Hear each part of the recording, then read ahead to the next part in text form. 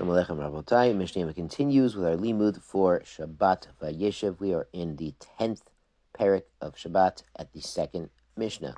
Hamotzi Ochlin. Someone takes out food from his house, from his front door, Antonan Ol Ha'iskupa, and then he puts them down on the threshold or the front step or a small front porch. So what's going on here is he didn't go all the way into Rosh Hashanah.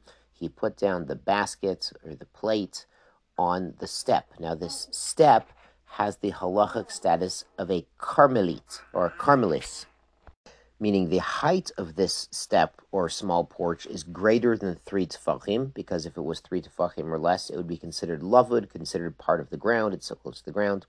But it's less than 10 tefachim, because if it were 10 tefachim tall, it would be its own rishus. So it's not tall enough, but it's not too close to the ground. And the surface area on top is at least 4 tefachim square. We're going to discuss Carmelit and the Rishuyot of Shabbat more in chapter 11. So what he did is he put the basket down on his front step, the step right outside his front door. He didn't make it all the way to Rosh Hashanah.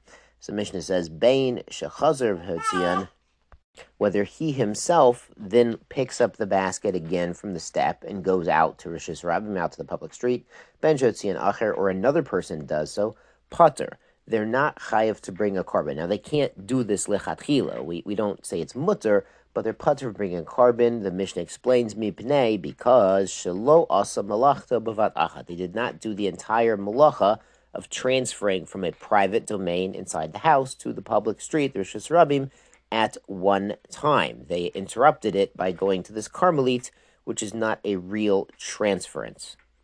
Mishnah Beis continues, kupa, if he has a basket full of produce, shimalea peirut, okay, untana al iskupa chitzona, and he puts it down on the outer step. Now, when we say iskupa chitzona, we mean one that's the closest to the street. So it's sort of like if you have like 3 or 4 steps leading up to your front door, we're talking about the bottom step. And this bottom step, the last bottom step, is less than 3 tefachim to the ground. So it's lavud. It's considered part of the ground, part of the street, the Rosh Hashanah. So, but everything's in a basket, and it's still on the step. It's kind of partially in, partially out. And the Mishnah states here that afal pi, even though sharov v'perot mibachutz, most of the fruits are outside. They're already sort of over the line between the doorway and this step, or the porch and the step. Pater achiyotzi et kolakupa. He's pater until he takes out all of the baskets. The Barner explains we're talking about cucumbers, like long cucumbers or gourds or pumpkins.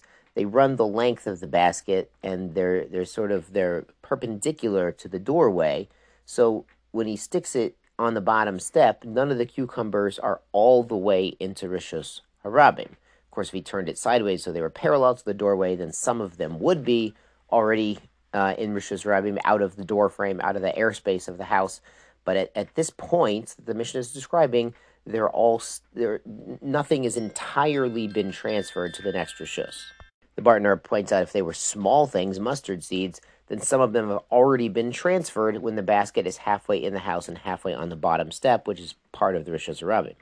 Mishnah Gimel, Hamotzi, somebody taking something out from his house or a building to the street, Bein bimino, whether the item is in his right hand, Bein bismolo, or his left hand, Betoch cheko, or it's on his chest, like under his armpit, al k'taifo, on his shoulder, chayev, he's chayev a carbon chatas if he does this by mistake. Sheken masa b'nei kehat. This is how the b'nei kehat, those Leviim who carried items that were part of the Mishkan, would normally carry items. The Mishnah contrasts this to the next cases. Kil acher yado, on the back of his hand, he's balancing something on the back of his hand, not on his palm. Beraglo, or on top of his foot. Befiv, holding it in his mouth. Uv marpiko, or in his elbow. Be'ozno, on his ear. Now, we are going to recall in the first parak we saw the case of the scribe carrying the quill on his ear. That was normal for him, but not normal for other people. Besairo, or it's in his hair. Bepundato, or it's in his money belt. Pia lamata, and the opening is downward, so it might fall out. So that's not the normal way to carry things in your belt. Ben pundato lechaluko, it's between his money belt and his cloak. Besvat chaluko, in the hem of his cloak. Beminolo, in his shoe, besandal, or in his sandal, potter. So he's not chayav to bring a carbon, and he hasn't taken something out in a normal way.